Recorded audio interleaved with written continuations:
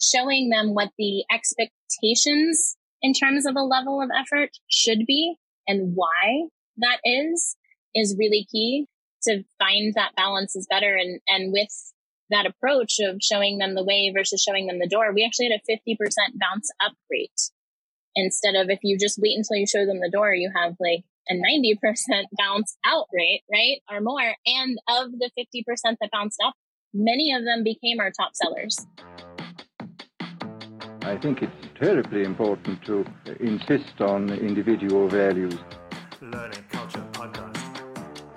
Initiative, creation, all these things which we value. It's now possible to make organizations on a larger scale than was ever possible before. Learning Culture Podcast. Teach people to analyze the kind of things that are said to them.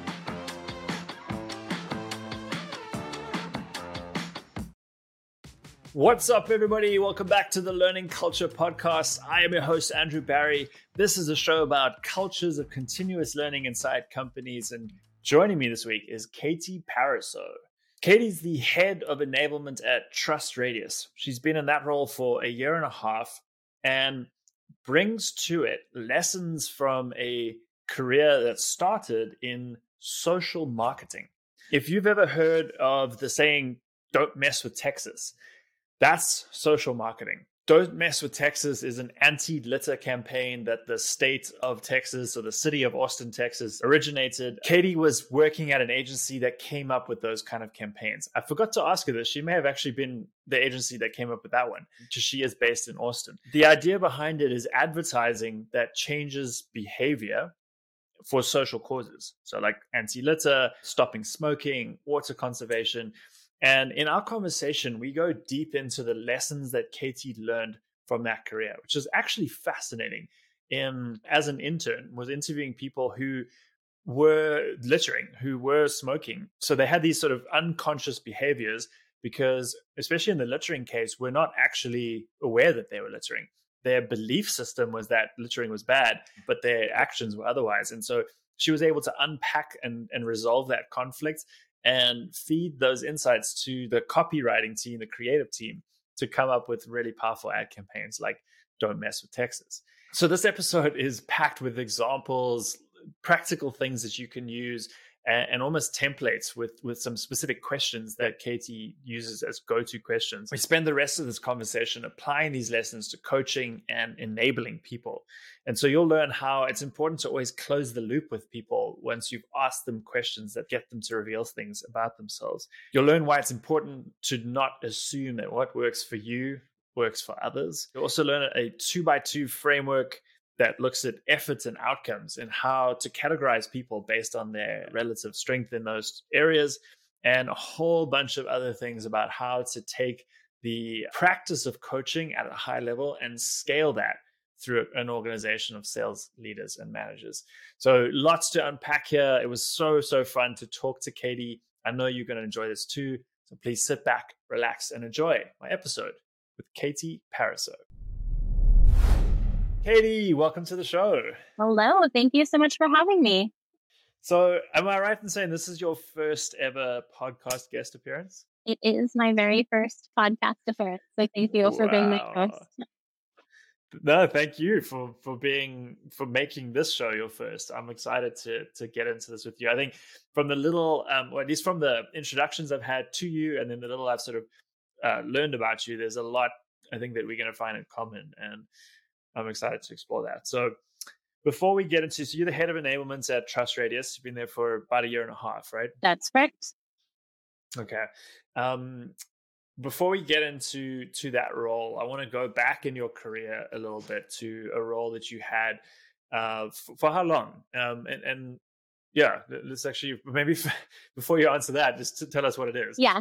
So at the very beginning of my career, I started out in advertising at an advertising agency. That whole mission was around making the world a better place for people and for the environment. So that was their whole mission. And so they called it social marketing. And it was really focused on changing people's behavior through marketing. So anti-smoking, anti-litter, water conservation, things like that. Yeah.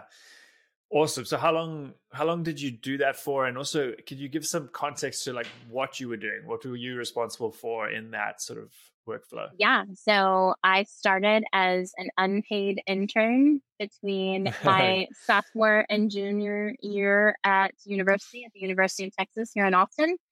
Hmm. And I was working in the account side. So working directly with the customers to create the briefs of like, what are they trying to accomplish? What are their goals?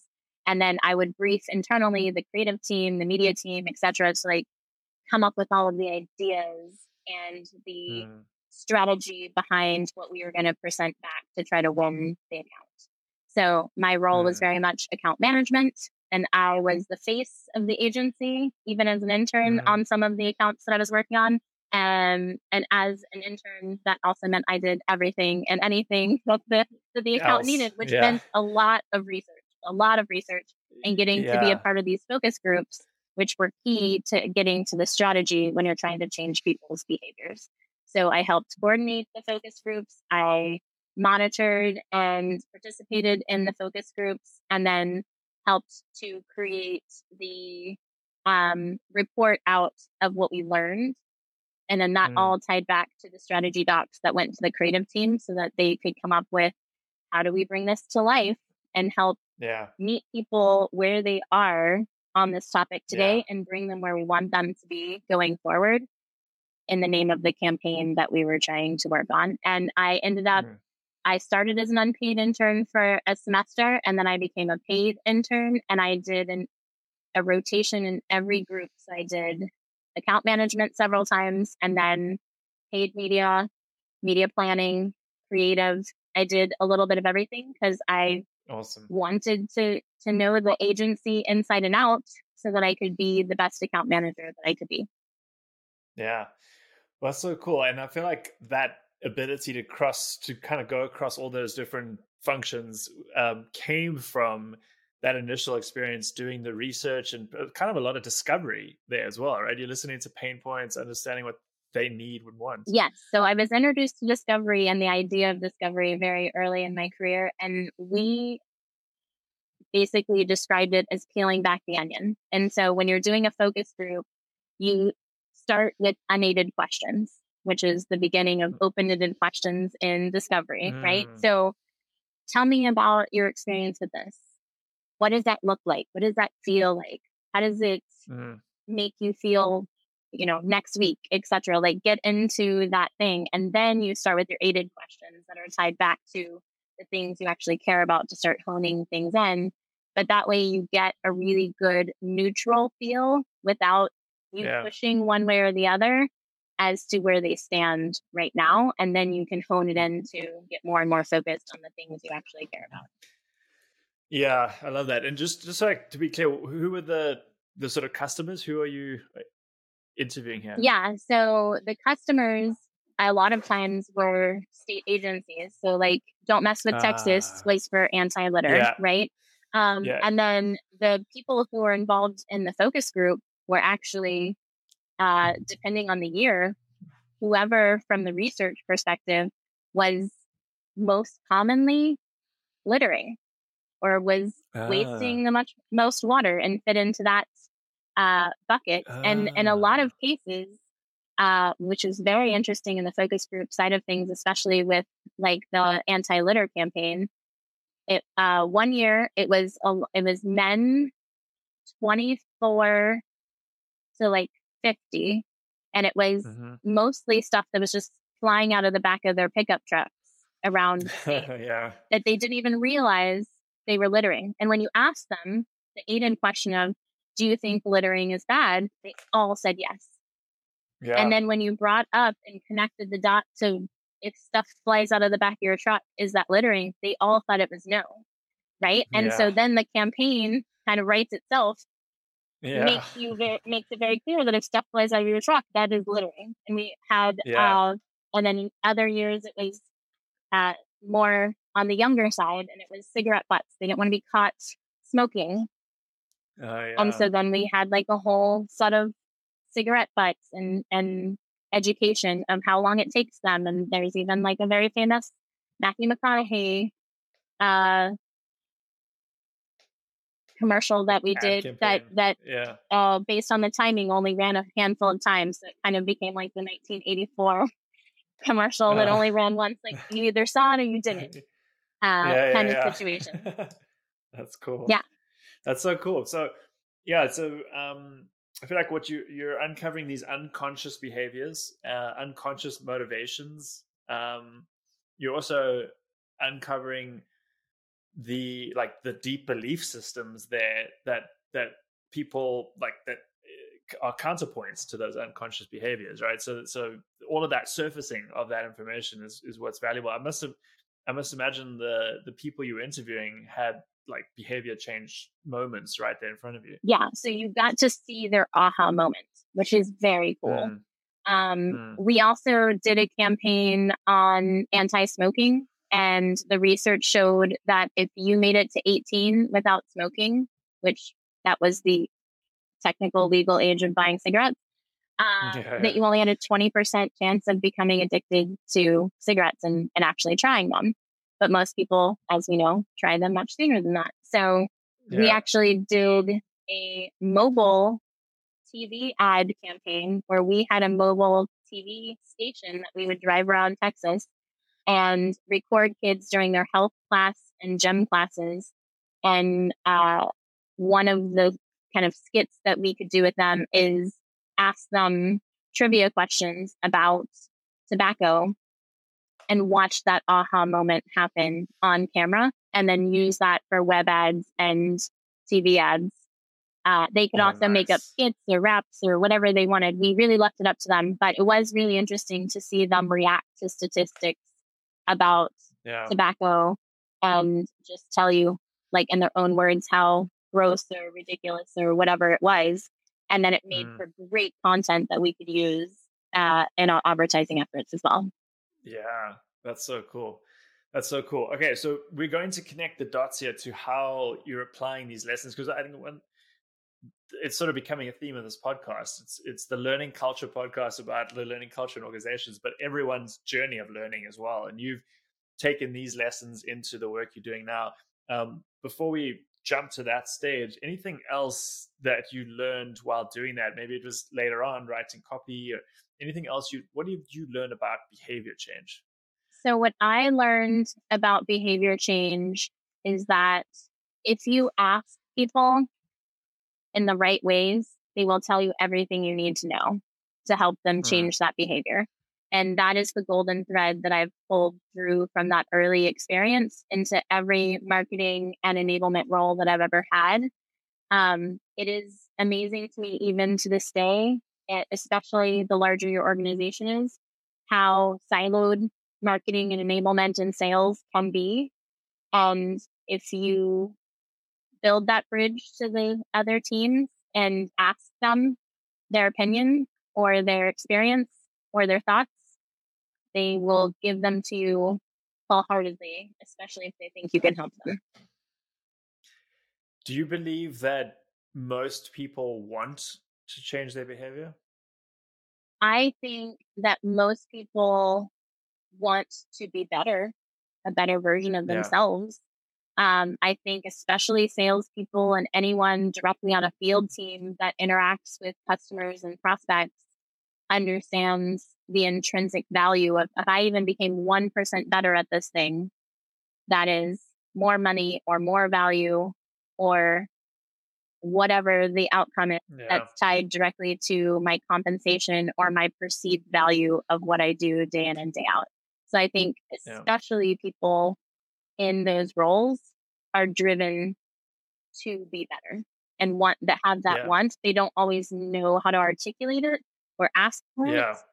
And they do need to feel like the person that they're giving that feedback to genuinely wants it and will do something with it. So that's also the other thing that I've learned is if I'm going to ask for someone to fill out a survey and give me feedback about something or be part of a focus group or whatnot, I want to share back those learnings of this is what I heard and this is what I'm doing based on this. Yeah. Close the loop. Otherwise, it just feels like I'm asking you and asking you and asking you. But if you don't directly see those outcomes and you connect those dots when you see it a month later, when it's finally done and approved and polished Yeah. and designed, then it loses its effect. Yeah. Yeah. No, definitely that instant validation to say like this thing you shared is meaningful, and and it was, brave of you to share it, whatever, like to encourage it again, basically. Right. Yes. Um, I do feel like as well, there's a question I get a lot, which is like, how do you get people motivated to learn, to go to training, to do something differently, like, practice. And I think you kind of alluded to this now, like this idea, the motivation is almost there. It's like intrinsic in people. Everyone wants to be better. And especially in sales, that's the culture, right? That's like why a lot of people get into sales, is to get better at it. And so there's almost like it's like a counterintuitive point here, like it's there already. You just have to learn how to unlock it. Do you agree with that? I definitely agree with that. And I think asking the question of what's keeping you up at night can help you hone in to what it is that they want to get better at and what they want to practice and what they want to know best practices on, and like where they want to hone that in. And if they don't know, it's like, I don't know, I'm just so anxious, but they don't know why, then asking more questions, doing that discovery, doing that, almost like a little mini focus group to help them get to that Yeah. core thing. And then that's where you've highlighted it for them so that they go, oh yeah, no, that is where I want to spend my time. How can I get better at that thing? Yeah. When this is it's a tangent for me only because I know what I was going to ask you next, but a follow-up to that is that you can sometimes in that, I love that question because it's so open, like, you can sometimes get a response to that could be a personal thing, like a family issue, or has that happened to you, and what do you do when that happens? Yeah, that has definitely happened to me. And that tells me two things. One, they trust me because they're willing to be even that much more vulnerable. Like work vulnerable is one thing, personal vulnerable is a different level, right? Totally. So that's a good Yeah. thing. The second thing that tells me is that that's a blocker for them to focus on anything that I want them to focus on. So if we don't work through that, whether it's together or they feel empowered to work through that, it's going to continue to block them from the thing that I'm trying to help them with, and my own agenda, if you will. And so my ultimate agenda is to help them be better at whatever they're doing. So this is a blocker to that. I am a big fan of Brene Brown. So to answer your question, how do I address that? I do a lot of tell me more. That seems really hard. Like I can understand how that would be really difficult to concentrate on this. What does your support system look like? Just try to help them get to a better place. But it's really just listening and showing a lot of empathy is really the main focus.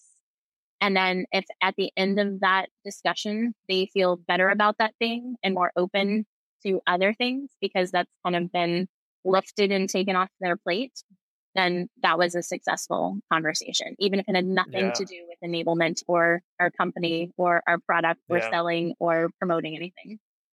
Yeah.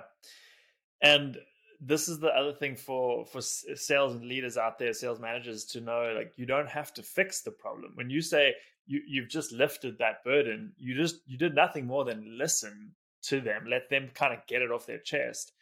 And like, it's almost actually, I'd say you don't want to try and fix it. Try and resist the urge, right? Yes. I don't want to try to fix it because that opens up a whole other can of worms that I, as a professional, don't even necessarily want to get into. And 9 times out of 10, people don't want you to fix their stuff, or it's not fixable. They just want someone to listen and be empathetic and hear them out so that they can get it off their mind and off their chest and be able to move forward. Yeah, this is what it's one of like the biggest things I've had to learn, especially as a husband. Like, I have this tendency to want to fix the problem, and so sometimes, and often, actually, my wife would be like, "Just just stop, just listen. Yes, it's very common. And so my husband and I are about to celebrate our 17th wedding anniversary. And he knows when I start to complain about something, he goes, okay, wait, what's my role? Am I trying to fix it? Am I just listening? Or do you just want me to hug you and say that sucks? And I was like, ooh, this is perfect. This is what I want to do. It was well coached. Yes. Yeah. That's awesome. Yeah, no, and that's like a freeing thing to say, like, oh, you don't actually have to fix this. Like, it's actually like a relief, right? Like I just have to listen. Okay, I can do that. You just have to listen. And sometimes because you're not part of the situation, the solution can seem really clear to you. And to your point, you might want to try to help solve it for them.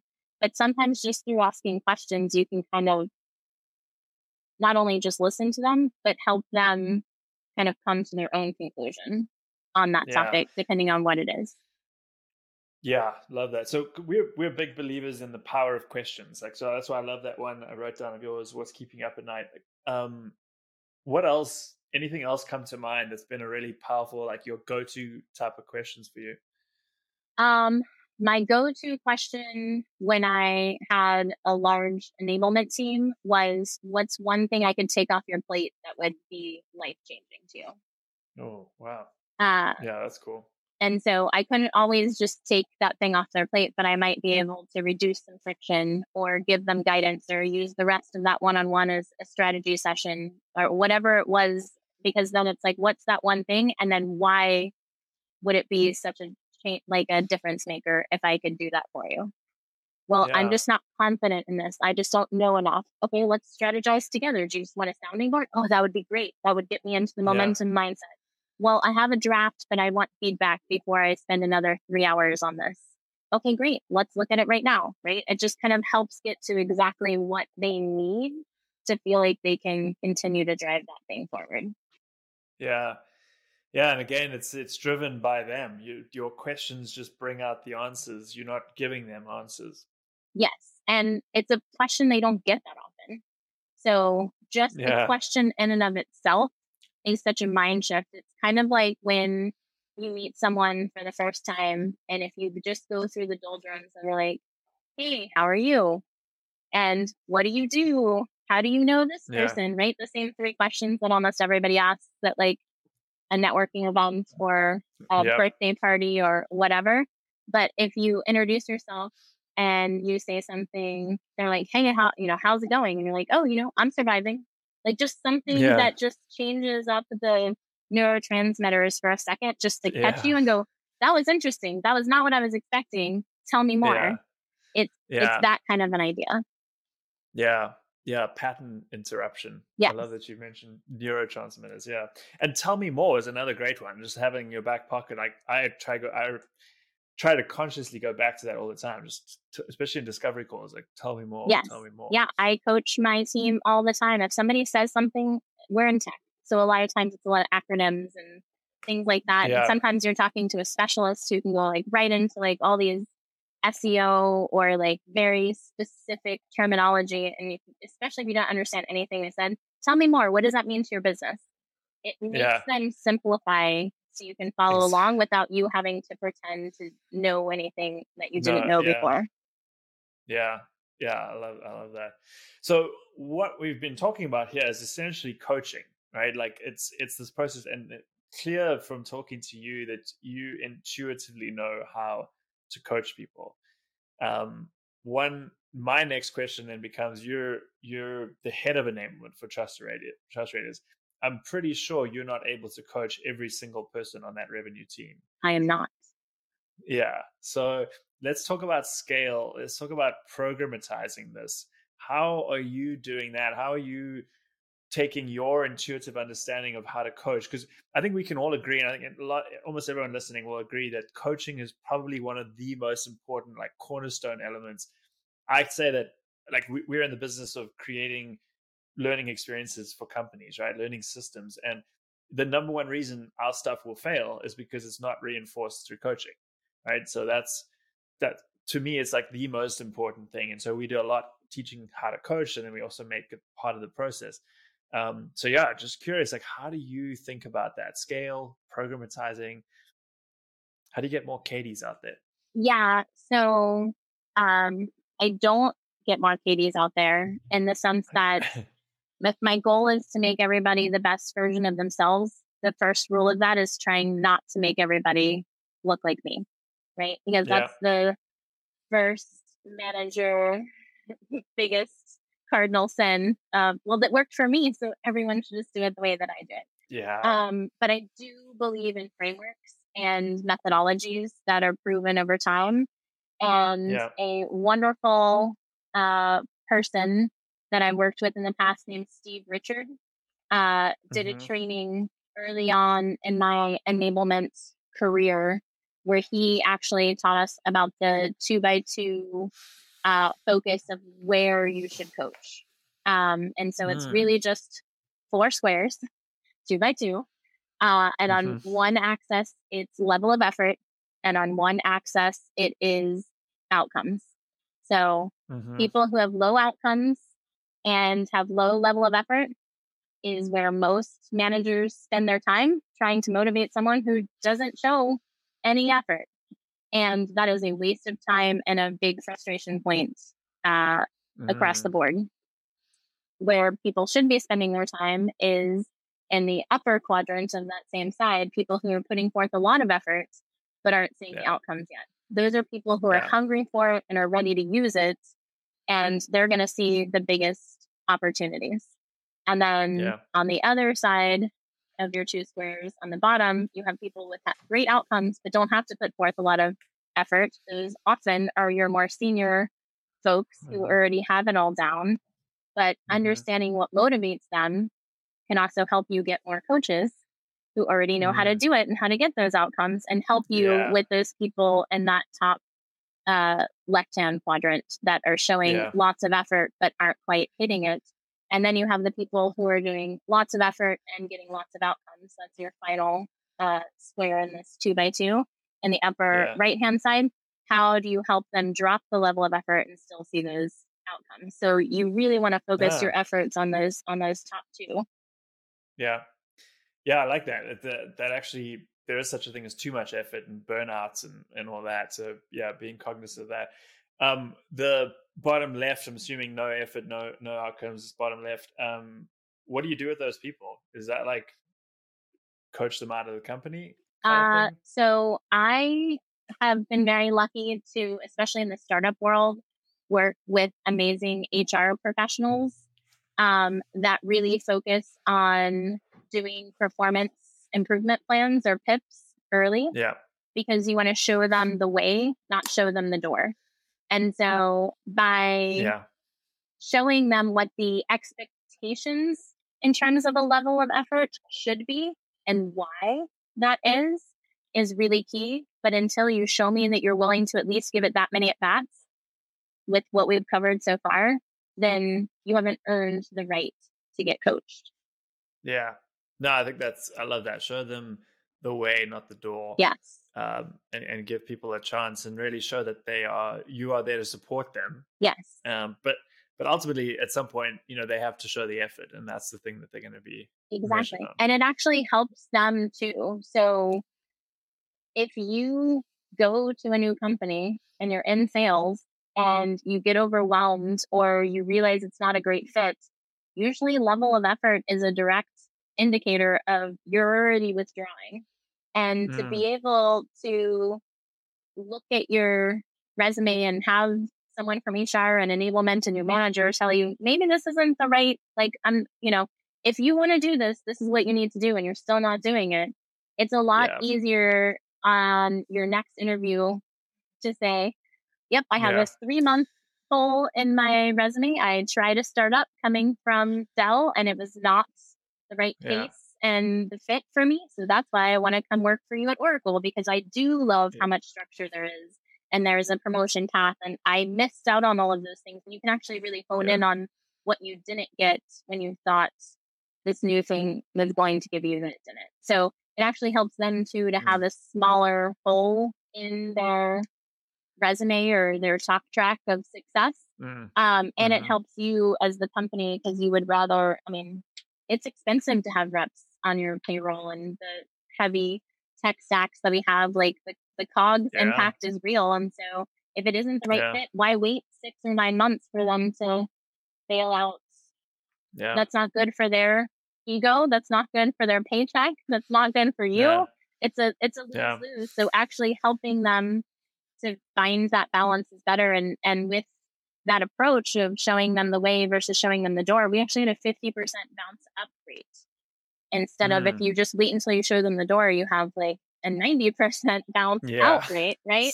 Or more. Yeah. And of the 50% that bounced out, many of them became our top sellers because we helped them see, yes, we're going to ask you to do 100 things, but if you do these 5 things really well, those are the core things that are going to be the North Star of you consistently hitting your number.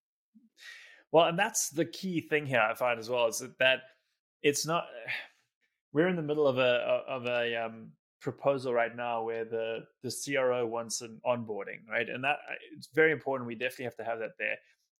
But to me, we sell learning ecosystems. Like the onboarding is a part of it, and it's so much more than that. There's so much more, like on all the stuff you and I have been talking about around manager reinforcement and coaching. And so it's like, there's some stuff you can put out there that's just going to be one and done. But in most cases, like, people are not going to absorb all the information that they're given, especially in those first 90 days, right? So being able to go back to it, and also sort of understanding that they're not going to do that, and saying, we're going to go back to it. And so in the month 4 and month 5 and 6, we're going to identify, like you said, the one thing to work on this month or this week or whatever it is.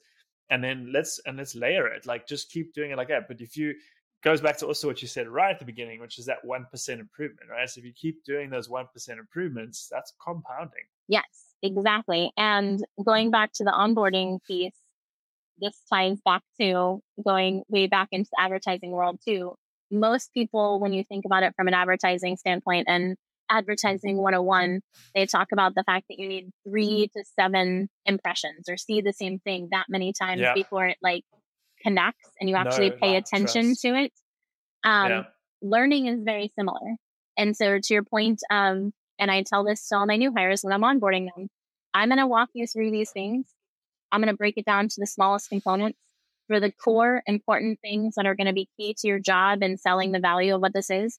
You're going to hear them 5, 10, 15 times, different ways. I'm not just going to repeat the same thing to you, but I want you to get a really good foundation. And then I want to keep building like Legos on those things that matter most in this experience. So if you hear something for the 5th time or the 10th time or whatever, and I'm going to start asking you the question and wanting to hear it from you and not just hear me say it or see me presented on a slide or in the pointed out in the platform. That's a key part of this as well.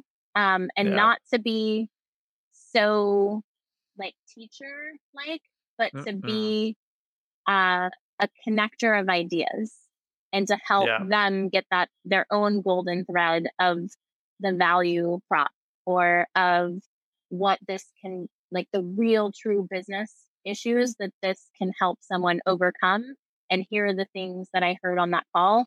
What did it make you think of from a problems that we can help people solve? Don't get into products yet, just problems. What did you hear as the problems that he said on this call? And they're like, oh, well, this and then that type. No, I don't ask for product stuff yet. That's the problem. Great. What's the impact of that problem? Oh, well, if they don't do this, then they're not going to hit that number. And what's that number? Oh, it's this much. Okay. Do you think he could lose his job if he doesn't hit that number? Yep. Okay. Now talk about the product. Now let's talk about the product and how it can help him and not only save his job in that situation, possibly, but also like make him the hero in that situation. So now you have a story that's worth telling versus hearing just scratching the surface of, oh, you have this problem. Great. This is what you need. No, I want all of that to come out from him through your discovery. Then you get to help him come to the conclusion that he needs to solve this. It's key to his job. It's key to his team's success to solve this. Here is one way that you could do that. And this is what you think it's best. Yeah. And it's his idea. Like it becomes his idea. Yes. Yeah. this is all, and yeah, going back to the point of coaching this, it's like get that right first, then learn about the product and figure out how to position it, etc. Yes. Yeah. So, I mean, I could go on for a lot more. Like, there's so much nuance to this where we can talk about the actual stuff you're coaching and then the act of coaching. I want to try and keep it at the act of coaching level here as well. Again, I want to go back to that question of how maybe a better way to phrase the question is, how do you enable your sales leaders and your managers to coach in this way that we've just been talking about? What sort of tactical, practical stuff are you doing? Yeah. So number one is exactly where you landed, which is to start, don't try to solve their problems, which as a manager, especially a frontline manager, normally your job is to remove barriers and to solve problems for people. Right. And so I'm not saying stop that in other ways, but when you're actively trying to coach, your job is not to jump on and start doing it for them, right? You never see the head coach of the Texans take the quarterback out and go in their place. But you all the time will see managers on sales calls jump in and take the reins from their salesperson, whether they need it or not. So when you're coaching, one of the hardest things is to not always give them the answer and help them derive the answer themselves, just like you're trying to do with your prospects. It's so much more meaningful. And as a parent, I've learned this lesson very on like a whole nother level and trying to do this with teenagers. But your job is not, especially when you have your coach's hat on, your job is to, even if you know they're going to fail or make the mistake or not do it perfectly, give them the space to do it. And then before you critique them, ask them what they thought went well and ask them what they self-identify as something they need to work on. And help them with the thing that they want help with first. Even if you saw 3 other things, they self-identified one thing, great. That means they have the motivation to work on that thing. Go help them with that first. Yeah. Then do it again. Now that that's better, great. What else do you want help with? Where else could it be better? And help them there. Help them where they've identified they want it. And if they are stuck or if they're missing, if they're trying to get coached on something small when they missed a big thing, then ask questions to help them get back to that point.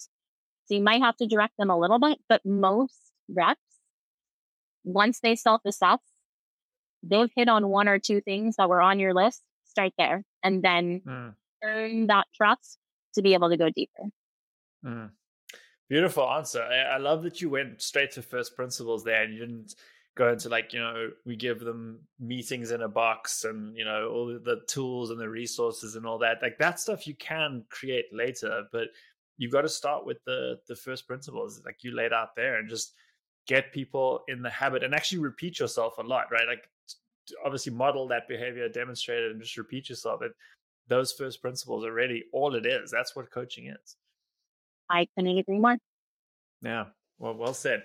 All right. So last couple of questions to round this out, Katie. It's been so fun talking about this topic with you. What are you learning right now? What are you reading? Maybe it's a book, maybe it's a podcast you just listened to. What's like the most alive for you in your own learning journey?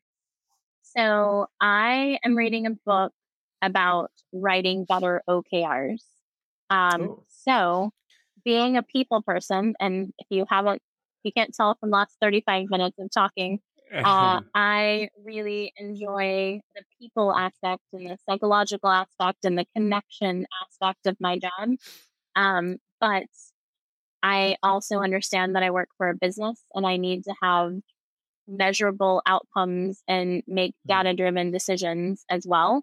And I think that there's a beautiful balance between those 2 things. I've seen it in my tech career work really, really well, but it's not a place where I'm naturally really good at.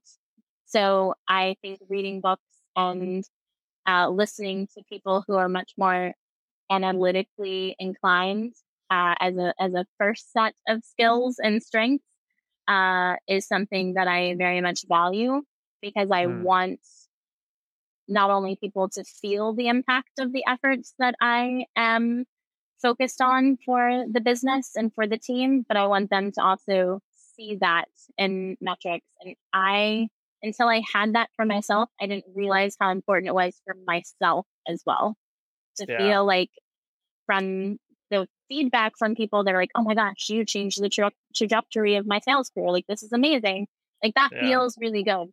But when you have someone saying that, and then you see, oh yeah, before I did onboarding and before they had enablement, half of the reps were failing out in the first 6 months. And now only 20% fail out. And if they do, they fail out faster. And then they still reach out to me and say, Katie, all the onboarding stuff was great, and I am really good at sales. I'm at this job. I've already made President's Club. I'm 9 months in. I just want you to know that you didn't waste your time on me. That company or that product just wasn't the right fit. Like, that's the thing that really is very, it hits on all the levels. It hits the heart on the hub. And that's where I'm really focusing my effort and trying to be smarter and learn more from people who are really good at that today. I love that. You answered my other question, because I was going to ask you, why do you do what you do? And I think you just described that. Oh yeah. So starting in advertising and then moving into marketing and then going into enablement, the same skill sets, the same project management efforts, doing the focus groups and talking to people and pulling out themes and creating campaigns and programs that are going to help with those things, whether it's an internal audience or an external audience. All of those things are very similar. The reason that I fell in love with enablement is I get to do all of my favorite things from all of those jobs, plus have that connection with the team, see the impact, not just in the numbers of, oh, our click-through rate is 57% higher with this campaign, and that saved us $2,700 on this campaign. If we move more money over, then that could be this. It's actually seeing metrics and helping companies grow in a sustainable, scalable way, which is amazing. But also to see the human element of it, of like seeing someone buy their first house because they've consistently hit their sales number for 5 quarters in a row, and have that confidence that that's what they want to do going forward. And they had never sold anything 5 quarters before. So it really was a journey that we took together, and to just have a little bit of an impact on that times all the sales reps that I've supported in the 10 plus years I've been doing this, it goes a long way to feeling like it's worth the long hours and the tough conversations and everything in between. Beautifully put. And another golden thread for you is those aha moments that you had in those intern interviews you were doing, and you get now with the reps and managers that you work with. Yes. Katie, this has been so great to unpack this topic. I feel like we've just skimmed the iceberg here in terms of how much deeper we could go in all this stuff. So I look forward to many more conversations with you. We're going to put links to your LinkedIn and definitely encourage folks to get in touch with you through that and to follow your posts there. And just thank you for taking the time to come and share these insights with us. I love that. Thank you so much for giving me this opportunity. Hello. I hope you enjoyed that episode. It's Andrew again with a quick message. If you'd like to support the show, the best way to do that is to leave us ratings and reviews where you listened. If you're on YouTube, hit the like and subscribe buttons, and feel free to leave a comment. We love hearing from our listeners and viewers.